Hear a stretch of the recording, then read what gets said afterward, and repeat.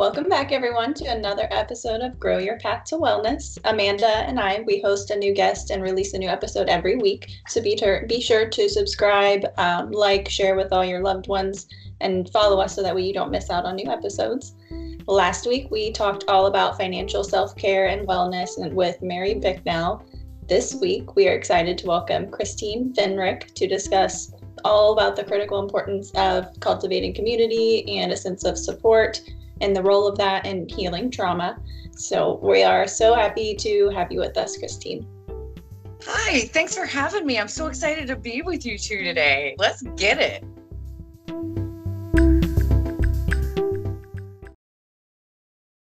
Yes, welcome, Christine. So for all of you that have been faithful listeners to Kelsey and I's Grow Your Path to Wellness podcast, you know how much we are fanatics of TikTok. Christine is another TikTok friend. And also, I wanted to make sure I added a quick note in here that it's Pride Month. So happy Pride Month, everyone. We see you and we hear you and you matter.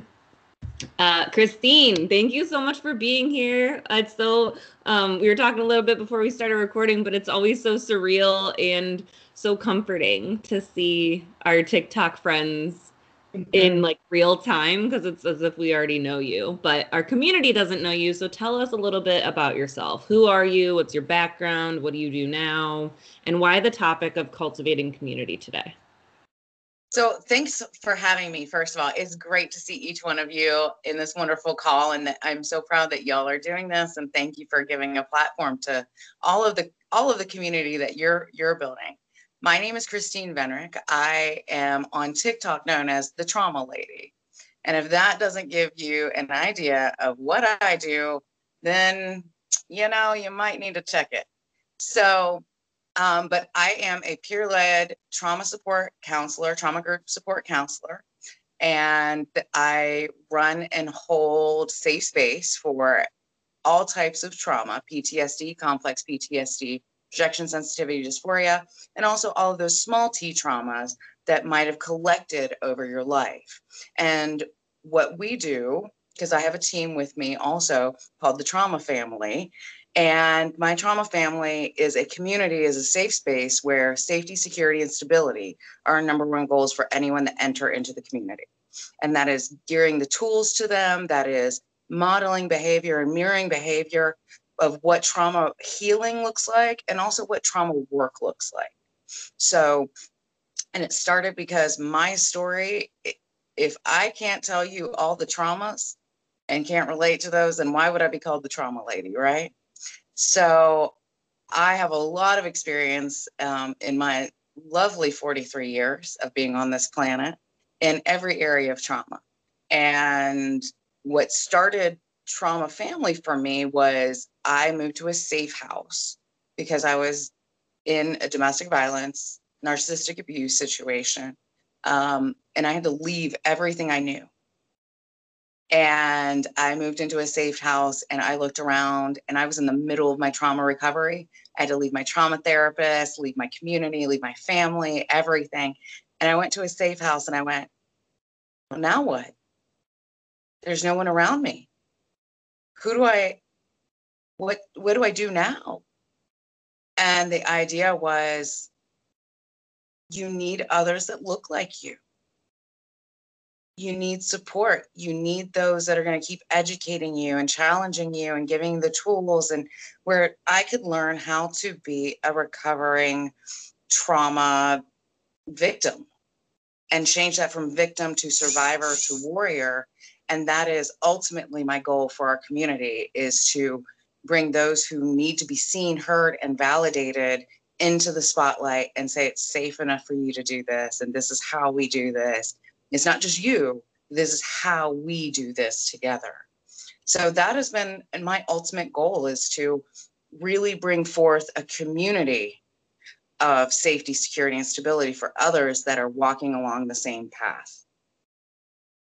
I love this so much. I know we were talking some before recording and things, but I appreciate you and the work that you are doing. So I'm excited to see like what comes next for you and what you're doing. I am too. It started in November. My kid said, "Oh, this is TikTok." And I was like, TikTok for. And she handed me the phone and I went, "Well, that's pretty cool." And it all started, I was like, "Well, what would my name be? What would my name be?" And when I was in North Carolina, someone came up to a friend of mine and said, "Christine, she's running the support group." And she goes, "Oh, the trauma lady." Yeah, there it is. And I went, "You know what? That'll stick. I approve. I highly approve of that." And it's been an empowering title for me to have, because I feel that I've earned it, and I feel that it is a respect place of accountability, integrity, and authority in what we're doing. And if I can do it, that means that I can model it for anyone. Mm-hmm. Okay, so I'm so excited to get into kind of the nitty gritty here. And I think let's just go ahead, and I have so many questions in my brain, but can you explain to our audience, our community, what exactly a peer-led support group is? So a peer-led support group is a group of individuals that are coming together with a leader that is not a certified doctorate in therapy or any of the avenues that you would normally encounter in trauma therapy. So me coming in as a novice and not being a certified therapist, but bringing my experience of guiding others, teaching others, and holding space with safety practices is really what the core group is about. So it's about those that look like you, sitting with you, meeting you where you are, walking with you when you stand, and sitting down when you need to. So it's a more intense, and I like to call it the stopgap method in between therapy and life.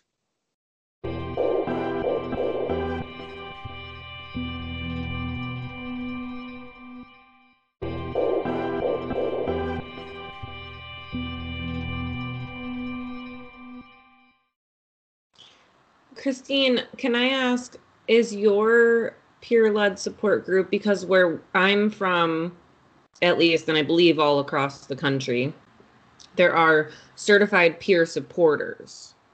Is that your realm, or is yours more like grassroots? Both. Okay. So I do have the peer-led certified support group status and certifications, but also creating something from nothing is how this started. And when I got somewhere and I said, "Where are my peeps?" That's when I really had to put the boots on the ground and say, well, what does it need to look like? And how does that serve communities that don't talk about trauma? We talk about specific disorders. We talk about specific diagnoses, and then we categorize and then, go into those categories. For me, trauma is life. Trauma is not just one event. It is a series of events that accumulate until you get to the point where the pain is too much. And when the pain is too much, I get the question, what is it and how do I stop it? And that is the ultimate question in a community. What is it and how do I stop it? I could go to a million therapists and they would be fantastic in their realms of tools. But the accessibility of 24/7 care to peers around you, going through the same things, experiencing the same struggles or the same wins, because it's not just about the struggle, it's about the win. It's about the goal and the winning and coming back to life. So I like to say, I enable people to become alive again and to lead their best life, whatever that looks like now. And so that is really the essence of the peer support group, is how do we model that behavior and learn from each other as well as learning into ourselves. Now, you mentioned the tool, you might be able to go to a therapist and get tools. So that's a good pivot to our next question here is what tools might someone find in a peer support group versus going to therapy, even if or do they overlap, and how do those support groups look different? What can someone expect going to that sort of support, community? Right. So really the ultimate goal, there's about 4 trauma recovery goals that I like to keep in the forefront. One is learning how to become calm and focused, because with PTSD, complex PTSD, and many of the trauma things, we have brain damage. And it's not it's invisible, it's a soul wound, it's a thing. Legitimately, you have brain damage. And now it is, how do you learn how to live your best life with the obstacles, whatever that came from, now? And also, how do you become present and alive? Oftentimes with trauma, the past is breathing down your neck. It doesn't matter if it was 40 years ago, 400 years ago, 2 days ago. How do you become present in your existence again?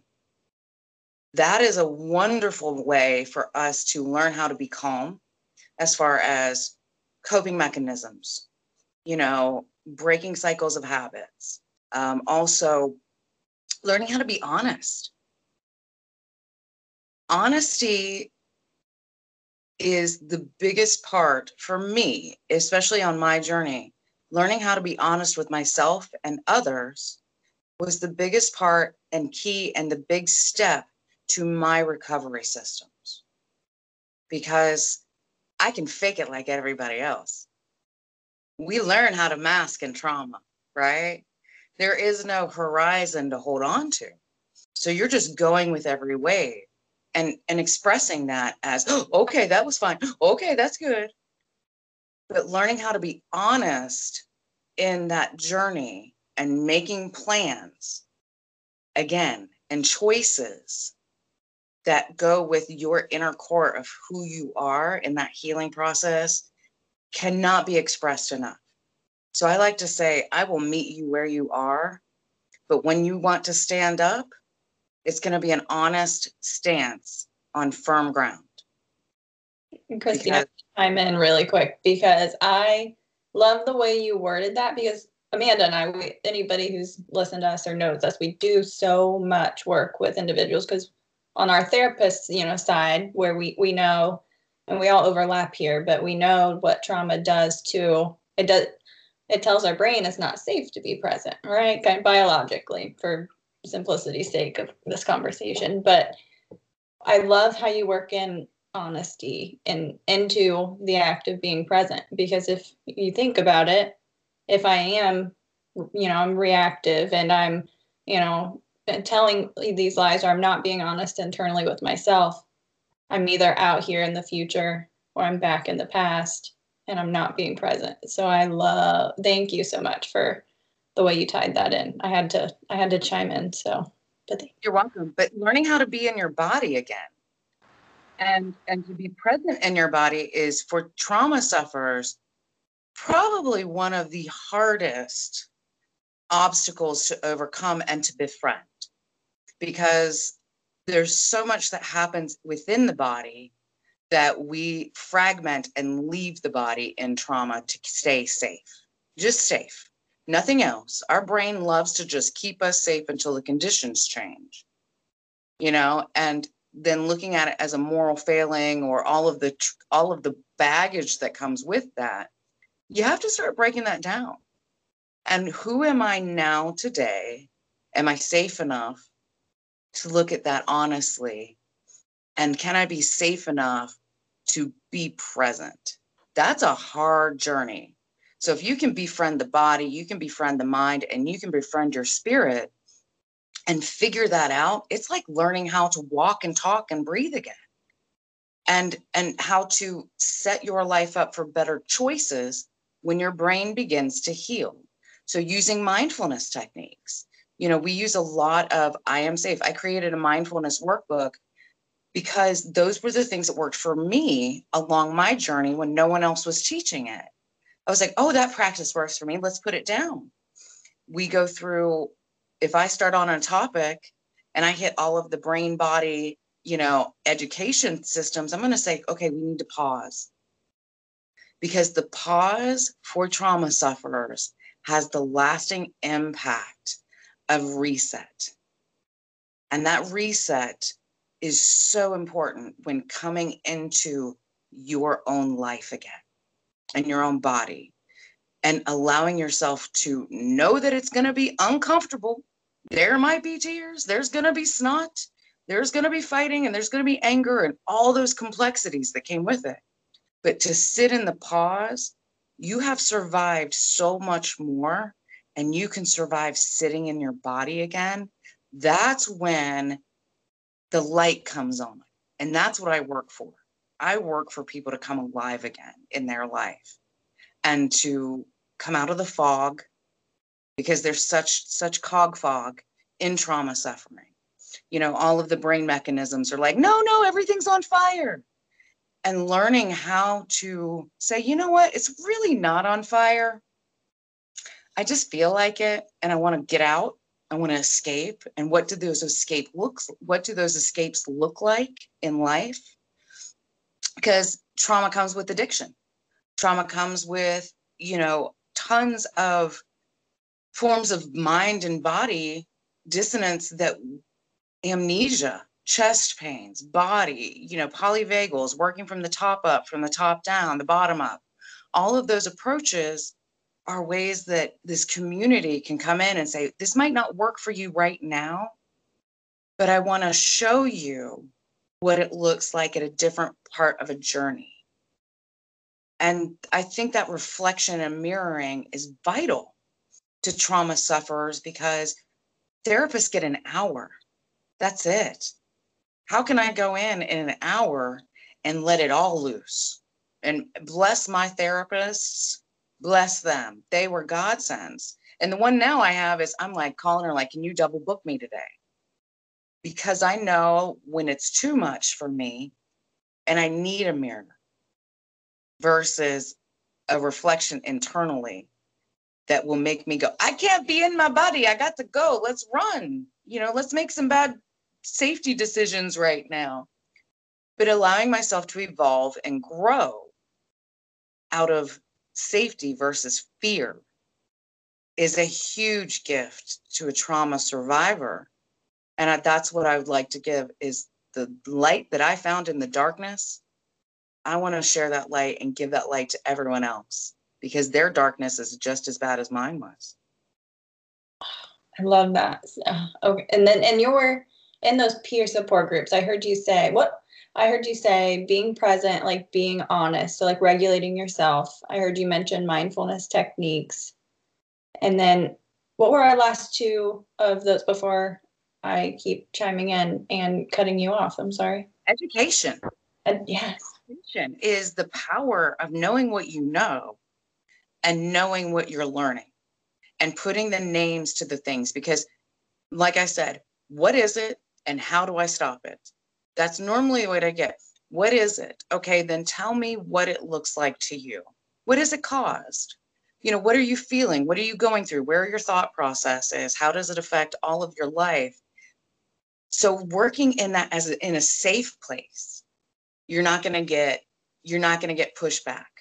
You're going to be allowed to say what you say and have time to reflect that. And then I'm going to call you back into yourself, because all of the fragments that we pushed out in trauma are still there. They're waiting to be called back. And that is powerful. That's self-empowerment to a trauma survivor, where I might not want to do the inner child work. I might not want to do the shadow work. I might not want to do the cognitive work, but I know that the goal is bigger than the struggle now. So putting it in a perspective of a small, and I don't say we ever do anything 100%. I say we do things in 3%. If you can modify something in 3%, that 3% accumulates every day. That small accumulation is where the joy is. And how often do you see trauma survivors that have not experienced joy, true joy, and will not allow themselves to because it was never safe to begin with? Giving someone the opportunity and the capacity to feel joy, oh man, I don't need a paycheck, because that is a gift that will give their children, their children's children, their community. It's a payoff. That 3% of work, that 3% of that goal, it's going to pay off, and it's going to show someone how to be resilient in their own life and give their own tools. Because I can't fix you. You can fix you. I can't fix you, but I can give you tools when you need them to put in your little trauma tool belt and pull them out when you know what you know and need to feel what you feel. So those things, mindfulness is very massively important. No one wants to do it. Why do I want to sit in my traumatized body? Are you kidding me? I'm trying to get out of this thing. You know, I always call it the flesh prison, because sometimes it just feels like we're stuck in our bodies as trauma survivors, and we're not actually thinking about what is going on. We're not present in our life. So being present and communicating with ourselves, our body, and giving ourselves the ability to be number one priority. Number one priority is very difficult in the community I am in, because it has always been about someone else, someone else's goal, someone else's image, and never been able to flush out the individual versus the need for someone else to get what they wanted. So that's very important. And finding physical safety, you know, finding what makes you secure. What are your needs, not your wants, because needs are primary. What is it that you actually need out of your body, out of your friendships, out of your relationships, out of your money, out of your goals? You know, what are the pressures that you're putting on yourself that can be let go of? You know, what was implanted versus what are you planting?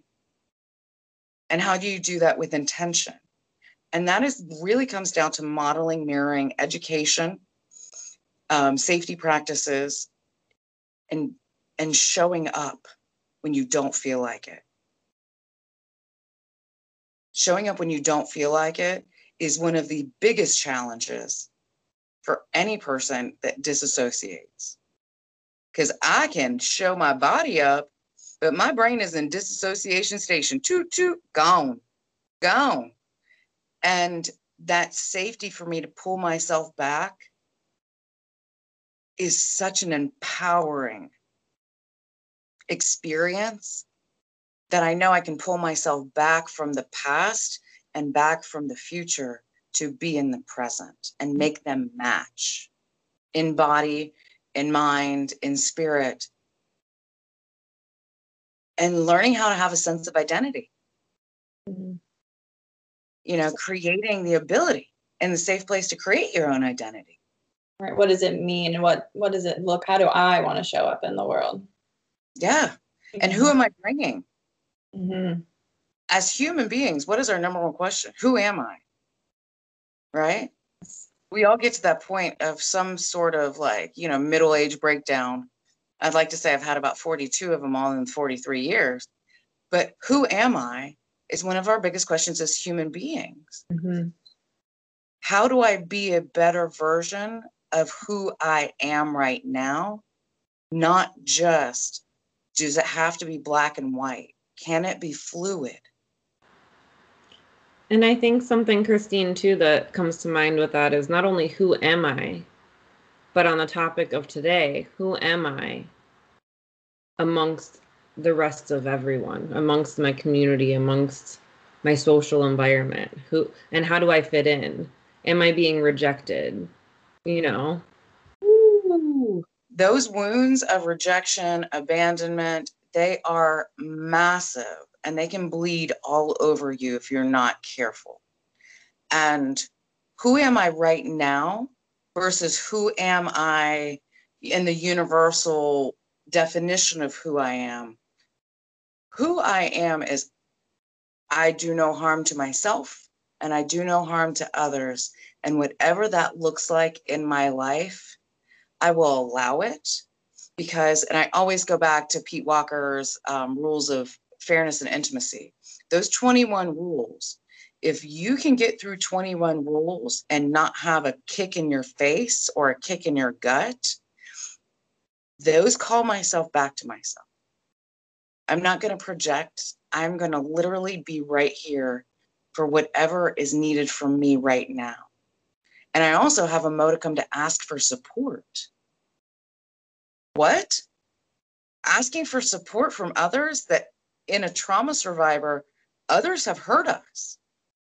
So why would I get the trust up to only be let down again? And working on that rejection that lives in us subconsciously or unconsciously and causes the fight or flight, freeze, fawn, collapse responses, brings awareness to something that you never understood before. And that's why I like working in the education experiences. You know, most of the education I give out is all public domain. So I don't have to be the subject matter expert. I can go to subject matter experts and show you where to go on your journey, if that's where you want to go. But these are the avenues to where you can find the information, the accessibility, and the commonality in the community one-on-one versus just who do I look like on the internet? Who do I look like in my life? But who do I connect with? That is fear. Because when we open ourselves up to new relationships and none of the other relationships have worked out and we're sitting with ourselves, I don't want to sit with myself. I avoided myself for a long time. But getting to know myself and knowing that it looks like others. And I love watching the light bulb of other people going, oh, that's me too. I didn't even know that had a name. What do you mean that's got a name? And like, well, what does that mean? I'm like, okay, well, here's the name and here's how we Google it. But giving people the options to explore themselves again, man, it is a light that just, it'll knock out any darkness. Mm-hmm. Amanda and I always say that's like one of, not speaking for her, I do that all the time, but we've talked about it so often, those light bulb moments that you see in a session. And it can be something very small that we say that sparks for them. It's like, holy cow. Not that we're helping things make sense is what we're doing for them. They're like, that's what that is? Well, that makes sense. And we talk about, okay, what purpose did whatever that relationship, that behavior, that habit, that whatever, that response, it served a purpose at one time. So, but it's not necessarily the same purpose or it's not needed anymore. Yeah. That light bulb moment is like incredible. Well, we call them in the trauma family, we call those the boops because literally they feel like a boop. Yeah. Everyone's like, I got booped. And we look for the boop moments because the boop moments stick. Mm-hmm. I could give you 1,000 sentences, but unless it applies to you and where you are, everything else is just going to be noise. Yeah. How do you eliminate the noise to get the most boops out of your day and out of your seconds, your minutes? Not just, oh, this is what I want to do in my life and lofty goals, but how do you sit in the seconds that are hard? Mm-hmm. When flashbacks hit, or when you have emotional flashbacks or body flashbacks, or, all of these things that seems to have shame, blame, and guilt based around them. Because for trauma, what keeps trauma alive? Shame, right? And what is the antithesis to shame? Courage, right? It's all fear-based. So if you can learn how to be courageous and vulnerable in those moments that you're honest and reflective, you are winning the battle of joy. And you're winning the battle of safety over fear. Because fear is, I don't care what anybody says, fear is the driving factor in our society. Mm-hmm. Fear is the driving factor in systemic traumas. When we get a pushback, it is normal someone's fear that will negate their power. And as abuse victim, the fear kept you small. I'm so glad you said power, because I was like, and power. And then it came out of your mouth. Yeah, because when someone takes power away from you, what are your options? The other thing I was thinking, before we go on to our next point, is that, okay, Callie, thank you. For a lot of folks, like my own clients, people on the internet, they tend to look at therapists or mental health practitioners or mental health professionals in the field as like unaffected, perfect. We just do everything perfectly all the time. And so I always take every opportunity I can to say, I find it really hard to sit in discomfort because nobody taught me that. Nobody teaches this in society, right? You don't go to school and learn emotional regulation. You don't go to the doctor and they talk to you about the importance of preventative wellness so that you can not develop a laundry list of chronic disease and illness. So I take every opportunity I can on a public platform to say, we're humans too. And so that's something that's a work in progress for me every day because I wasn't given that skill. And so I went through life doing what my body knew how to do to keep me safe and protected. And so now undoing that and retraining my body and my brain, it's a work in progress for me too. So I just had to interject with that. Like, we are all human and we're living this human experience ourselves, and it's okay. I love that you said that, because ultimately the goal of any recovery is to learn how to be a better human. It's not learning how to be 100% golden perfect human, because we have that P word should be right up there with any other cuss word. And in society, it is very different in each facet of society of what that means. Generationally, all the stigmas that come with the perfect idea. And we can take it into every dynamic, every demographic of what does perfect look like. And perfect normally looks like the parenting expectation that you had growing up, whether that was good or bad. It can be a neutral, it can be good enough, but it's something that you can modify for you.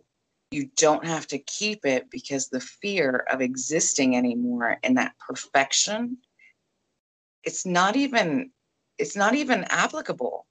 It's not attainable. And to say, I am just a human trying to be a human, trying to be a better human, trying to help humans. Oof. Who would do this for a living? Y'all do. I just like, oh no, this happened to come up on me. I'm fine. But y'all are vulnerable in that and have boundaries.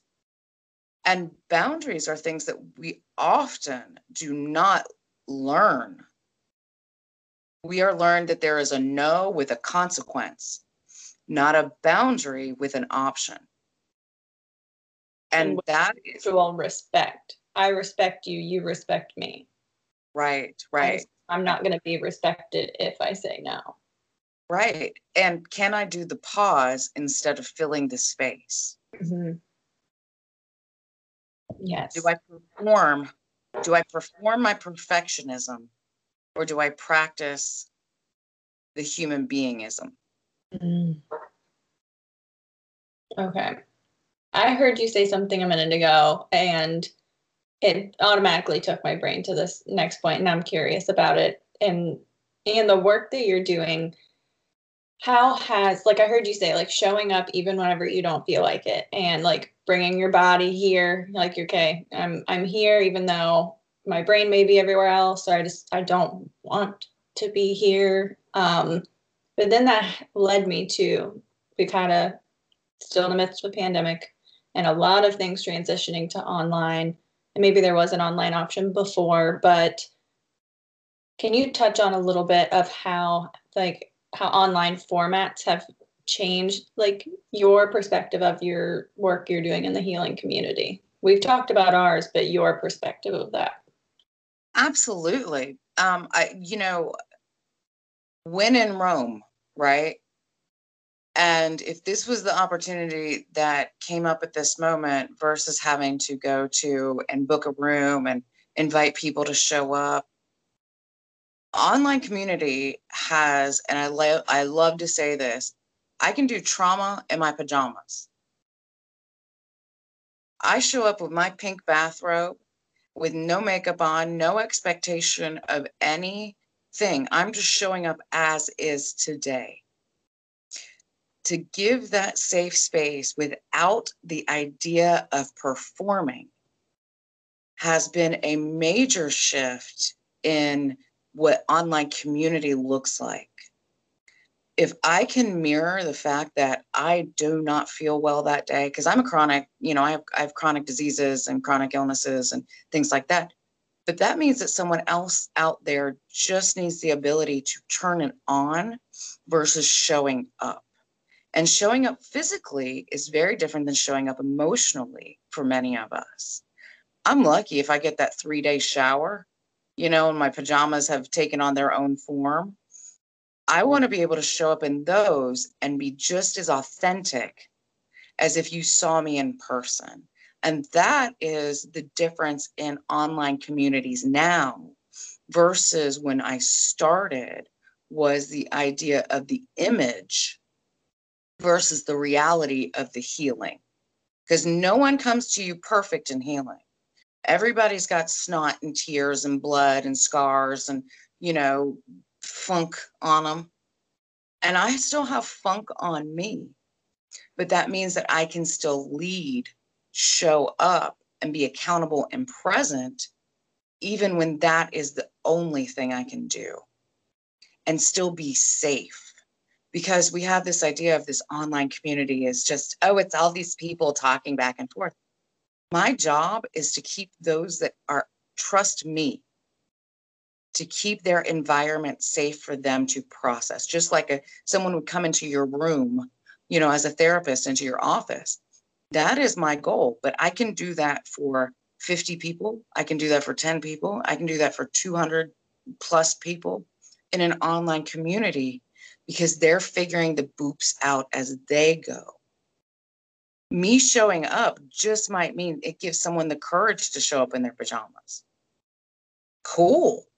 If that's all the gift is that you need today, I'm great with that. Even if you just needed to get out of your head, work that. Work with what you have. I will meet you where you are. That does not mean you have to come to a physical place to get what I've got.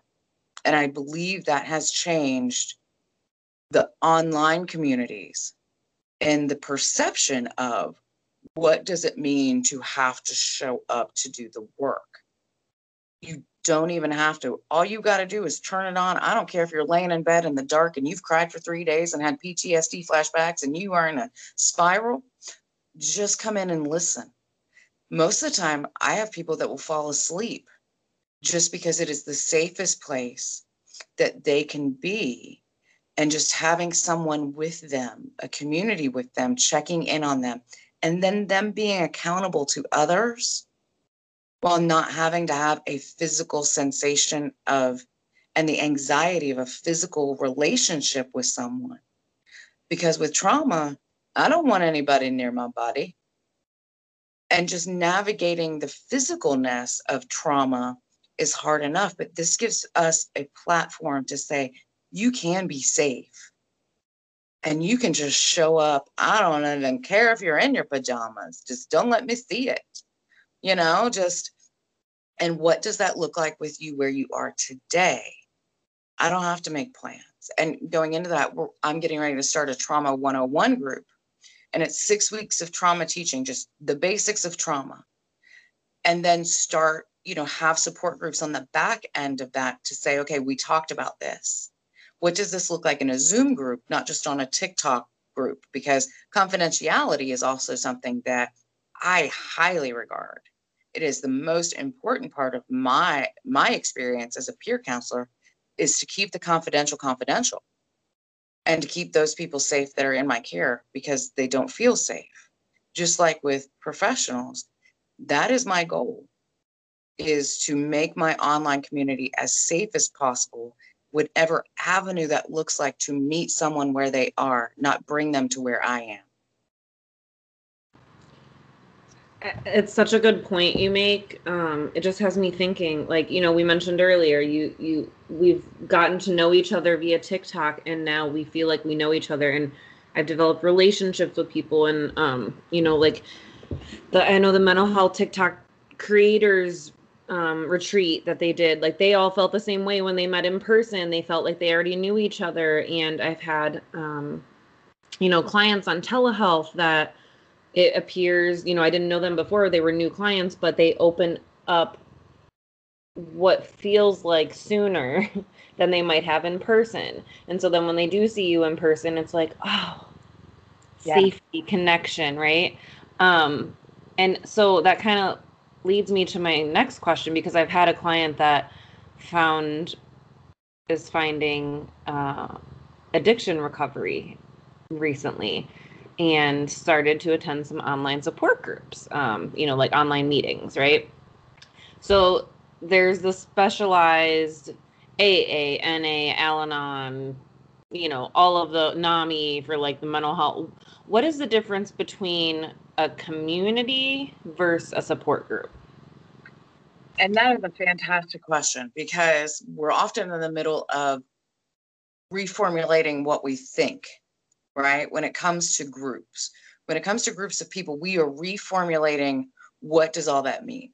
So for me, a support group is literally a block of time where you get the confidential one-on-ones in a small group experience, where we're going to sit down and just talk about a specific topic, right? And you get to go to that every time, and we're going to work through those, add more tools, and do that for a specific amount of time in a support group, like a standard support group, like NAMI and, AA and all of that. Our groups, we do it from a trauma perspective, not just a diagnostic perspective, not just one thing. We're going to talk about all the things, because I don't know about you, but trauma is in everything. So if I can bring that in an umbrella and then let you decide how it applies to you on your way, that's great. An online community for me is when we can all get together with the same goal in mind, share and enjoy, create, watch growth with each other, and still be stable and be accountable to each other and our experiences in the outside world also. And what does that do when it brings others together that welcome someone? My support group, I do it a support group because I want to make sure that there's a next step in the stopgap. I don't believe just one online forum will do that enough when it comes to healing, because that can be very dangerous. When it comes to, experts coming out and speaking about things. And I'm like, no, that you need to show up and show me, because I'm not going to trust just anybody. A sound clip is really great, but can you show me you know what you know, and walk what you walk, and talk what you talk? So having an online community that keeps you accountable and keeps you involved and keeps it maybe lighter than what a support group might get you, because you might not be ready for a support group, and you might not have that need, but you want a community where you're gaining tools through others, learning and mirroring and modeling what that means. And what is the education? You might need to do that on your own. You might not be ready for a support group yet, but to take it at the time and the availability, but to create all levels of a safe space. Can the novice come into my online support group? Probably not. I want to make sure you are a match before I put you in something that it might be more traumatizing to you. Mm-hmm. I want to make sure that we have that relationship and that connection to where you understand that, yeah, you can call me at 3 a.m, but am I going to take a call from an online group, from an online community? Yeah, I might. but you're going to send me a DM first. So there's a level of intimacy that also has to be regulated with accountability. And that is the difference between that online community versus an online support group, because the online support group might be the stopgap method between you and your therapist. It might be a further tool where you're going deeper into that, versus a community is where you can gather information from all the sources, but still know that they're right there when you need them. Yeah, I was thinking, like, when you said stopgap between you and your therapist, I was like, or your next use. Yeah. Or your next unhelpful behavior. Yep. But it's not words. It's not a broad approach to healing the bigger issues. It's this one, okay, I got what I needed so that I didn't use again, or I got what I needed so I didn't go back to my abuser, or I got what I needed so I, like, quote unquote, made the right decision in that moment, or got that need met in that moment. But the bigger picture healing is where the community is. Yeah. And to understand that even in the micro moments of trauma, that you're still going to probably be dealing with shame, blame, and guilt. And that wheel might be spinning, but it might spin differently for you because of your past experiences. But to know that there's someone to reach out to is probably one of the best anchors and preventions for further damage. In our field, we say nothing, not just, I mean, it's really common in the field of addiction, but, just in the healing profession, we say nothing good comes from isolation. No. And it breeds so many things. Right. And in the area that I'm in, we have a lot of unaliving thoughts. We have the thoughts that are scary, that no one wants to talk about, that there's a stigma and a shame around, that you might not be able to go to your partner and say, this is what I'm feeling, and this is what I'm thinking, and this is how long it's been. And because of that fear of how it's going to change something. Yeah. To be able to look at someone and say, oh, wow, you do that too? How do you fix that? Or how are you working towards that to make it better, more resolved? These are the tools. Trauma healing is really, and I hate to use the hokey word, but holistic. It's not a one diagnostic shop. It's not a one symptom shop. It is literally when people come in and they say, well, how do you know you have trauma? Are you in pain? When they go, what do you mean pain? Is what someone else caused you or what you experienced still causing you pain? Emotional and physical, psychological, spiritual pain. And they go, well, yeah, I think so. Guess what? You are in the right place, because ultimately trauma healing is dealing with pain and fear. Yeah. And sorry, no, go ahead, Christine. And when you can frame that for someone to break it down, it's not about just the isolation. It's not about the dissonance. It's not about the flashbacks. It's not about the isolation and the relationship difficulties, but to look at it from all of the encompassing parts of what it looks like and give it a name. That is so empowering when you feel disempowered in the darkness. Yes, giving things labels. And I know, like, those little bit of differences. We're not here for you to just identify with a label, but you're labeling things in order to have a path for that healing, like for the puzzle pieces to click together, to start seeing, like, holy cow, yeah, like I'm building a picture of my pain, but also a path to healing the pain from the boops and the intensity. It's not just that you're going to feel it, because everyone feels it, but what is the intensity and the longevity of what you're emotionally or physically feeling really does set you up for the next step. So if I can say, let's ground, let me pull you back a little bit. Let's just do an I am safe practice. Let's do a 5 senses. Let's breathe. Let's do a polyvagal, theory, or let's build it up. Have you eaten today? Have you drank something today? Are you taking care of you so that you are number one priority in your healing. And what will that look like? Not just what does it look like right now, but what is it going to look like when this intense moment lessens and you come out and you want to explore it because you know you've just done a really, really hard thing. Because we can do hard things, but often, yeah, we can do some really hard things. And even just getting up some days is the hardest thing you're going to do. But it is doing the thing anyway. It is doing the thing anyway. And it is showing up. And I like to say it's art, doing art for art's sake. It's not going to be a masterpiece, but you are going to express whatever you need to express and get out at that moment. And you might throw it in the trash, but it's worth it to go through that and explore that and grow it and evolve it because you are the priority. And it's about the process. And the process, man, the process is what scares us away from the product. Mm-hmm.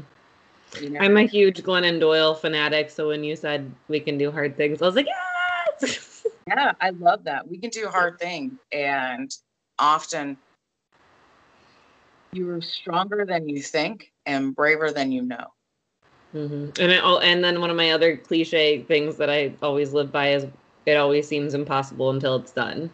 Like it's always Mount Everest until you break it down into the individual summits and figure out what tools you need and equipment you need, and you get one done at a time, and then you're like, shit, I'm at the top of a damn mountain. How did I get here? All right, cool. Like, yeah. But you're like, I can't climb that mountain. Nope. I can't climb that mountain. Nope. Right? The anxiety of the what's next and what if is always bigger than the doing of the deed. And when I know for me, my journey has been to understand that I have ADHD and I have learning disorders now that, you know, I'm 43. So I was in that gap area of going, well, you know, we have extremes, but you're still gifted, you know, to have that gifted perfectionism and then going, but that don't make no sense. What the hell? What, you know, what, that don't make no sense. And to learn the complexity of how and what I need versus what I was told I needed to do is very different in healing. You can tell me what I need to do all you want. What I can do is very different than what I think I can do. And when we put that in a perspective of getting the fear out of the way to do the thing, that makes a shift and that makes a change. And that is a lasting change that you can call on every single time. It is that that flexibility. It is, you know, it is the mindfulness. It is all of those things that we create to get better, not bitter. I love all of this. Okay, well, Christine, I know Amanda and I, like every guest we have, but we say this, like we could literally talk probably all day. We could sit here and record all day long and break down everything into all of these subtopics that my brain sits here and does that I don't say out loud. But we always, again, like I said, thank you for joining us. And we always ask every single guest if they have any last minute thoughts or like little tidbits, pieces of information, or a mantra of sorts to leave our listeners with. And then if you can let them know where they can find you online. Absolutely. I want to say that I am a big Bessel person. I am a boop book. We renamed The Body Keeps the Score the Boop book because every time we open it, it gets a new boop. No matter how many times you read it, it gets a new boop. But what stuck with me is what has happened cannot be undone. But what can be dealt with are the imprints of the trauma on the body, the mind, and the soul. And it is a work in progress, not a destination. And when you get to a level where it felt great and you did it, just know that you're leveling up.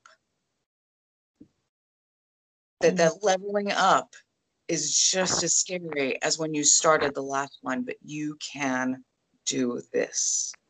And you can not have to do it alone. You can do this with other people who look like you've had those experiences. And it's important because every trauma matters,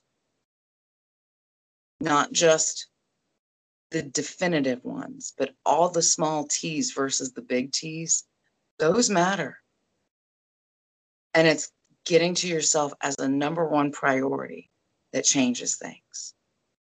So, and you can find me right now on TikTok at the Trauma Lady, hashtag Trauma Family, because that's where our community creates with each other and shares their experiences as well. Soon, I will be having a new website come out, and I'm excited. We're on a social media journey right now to create all of the things.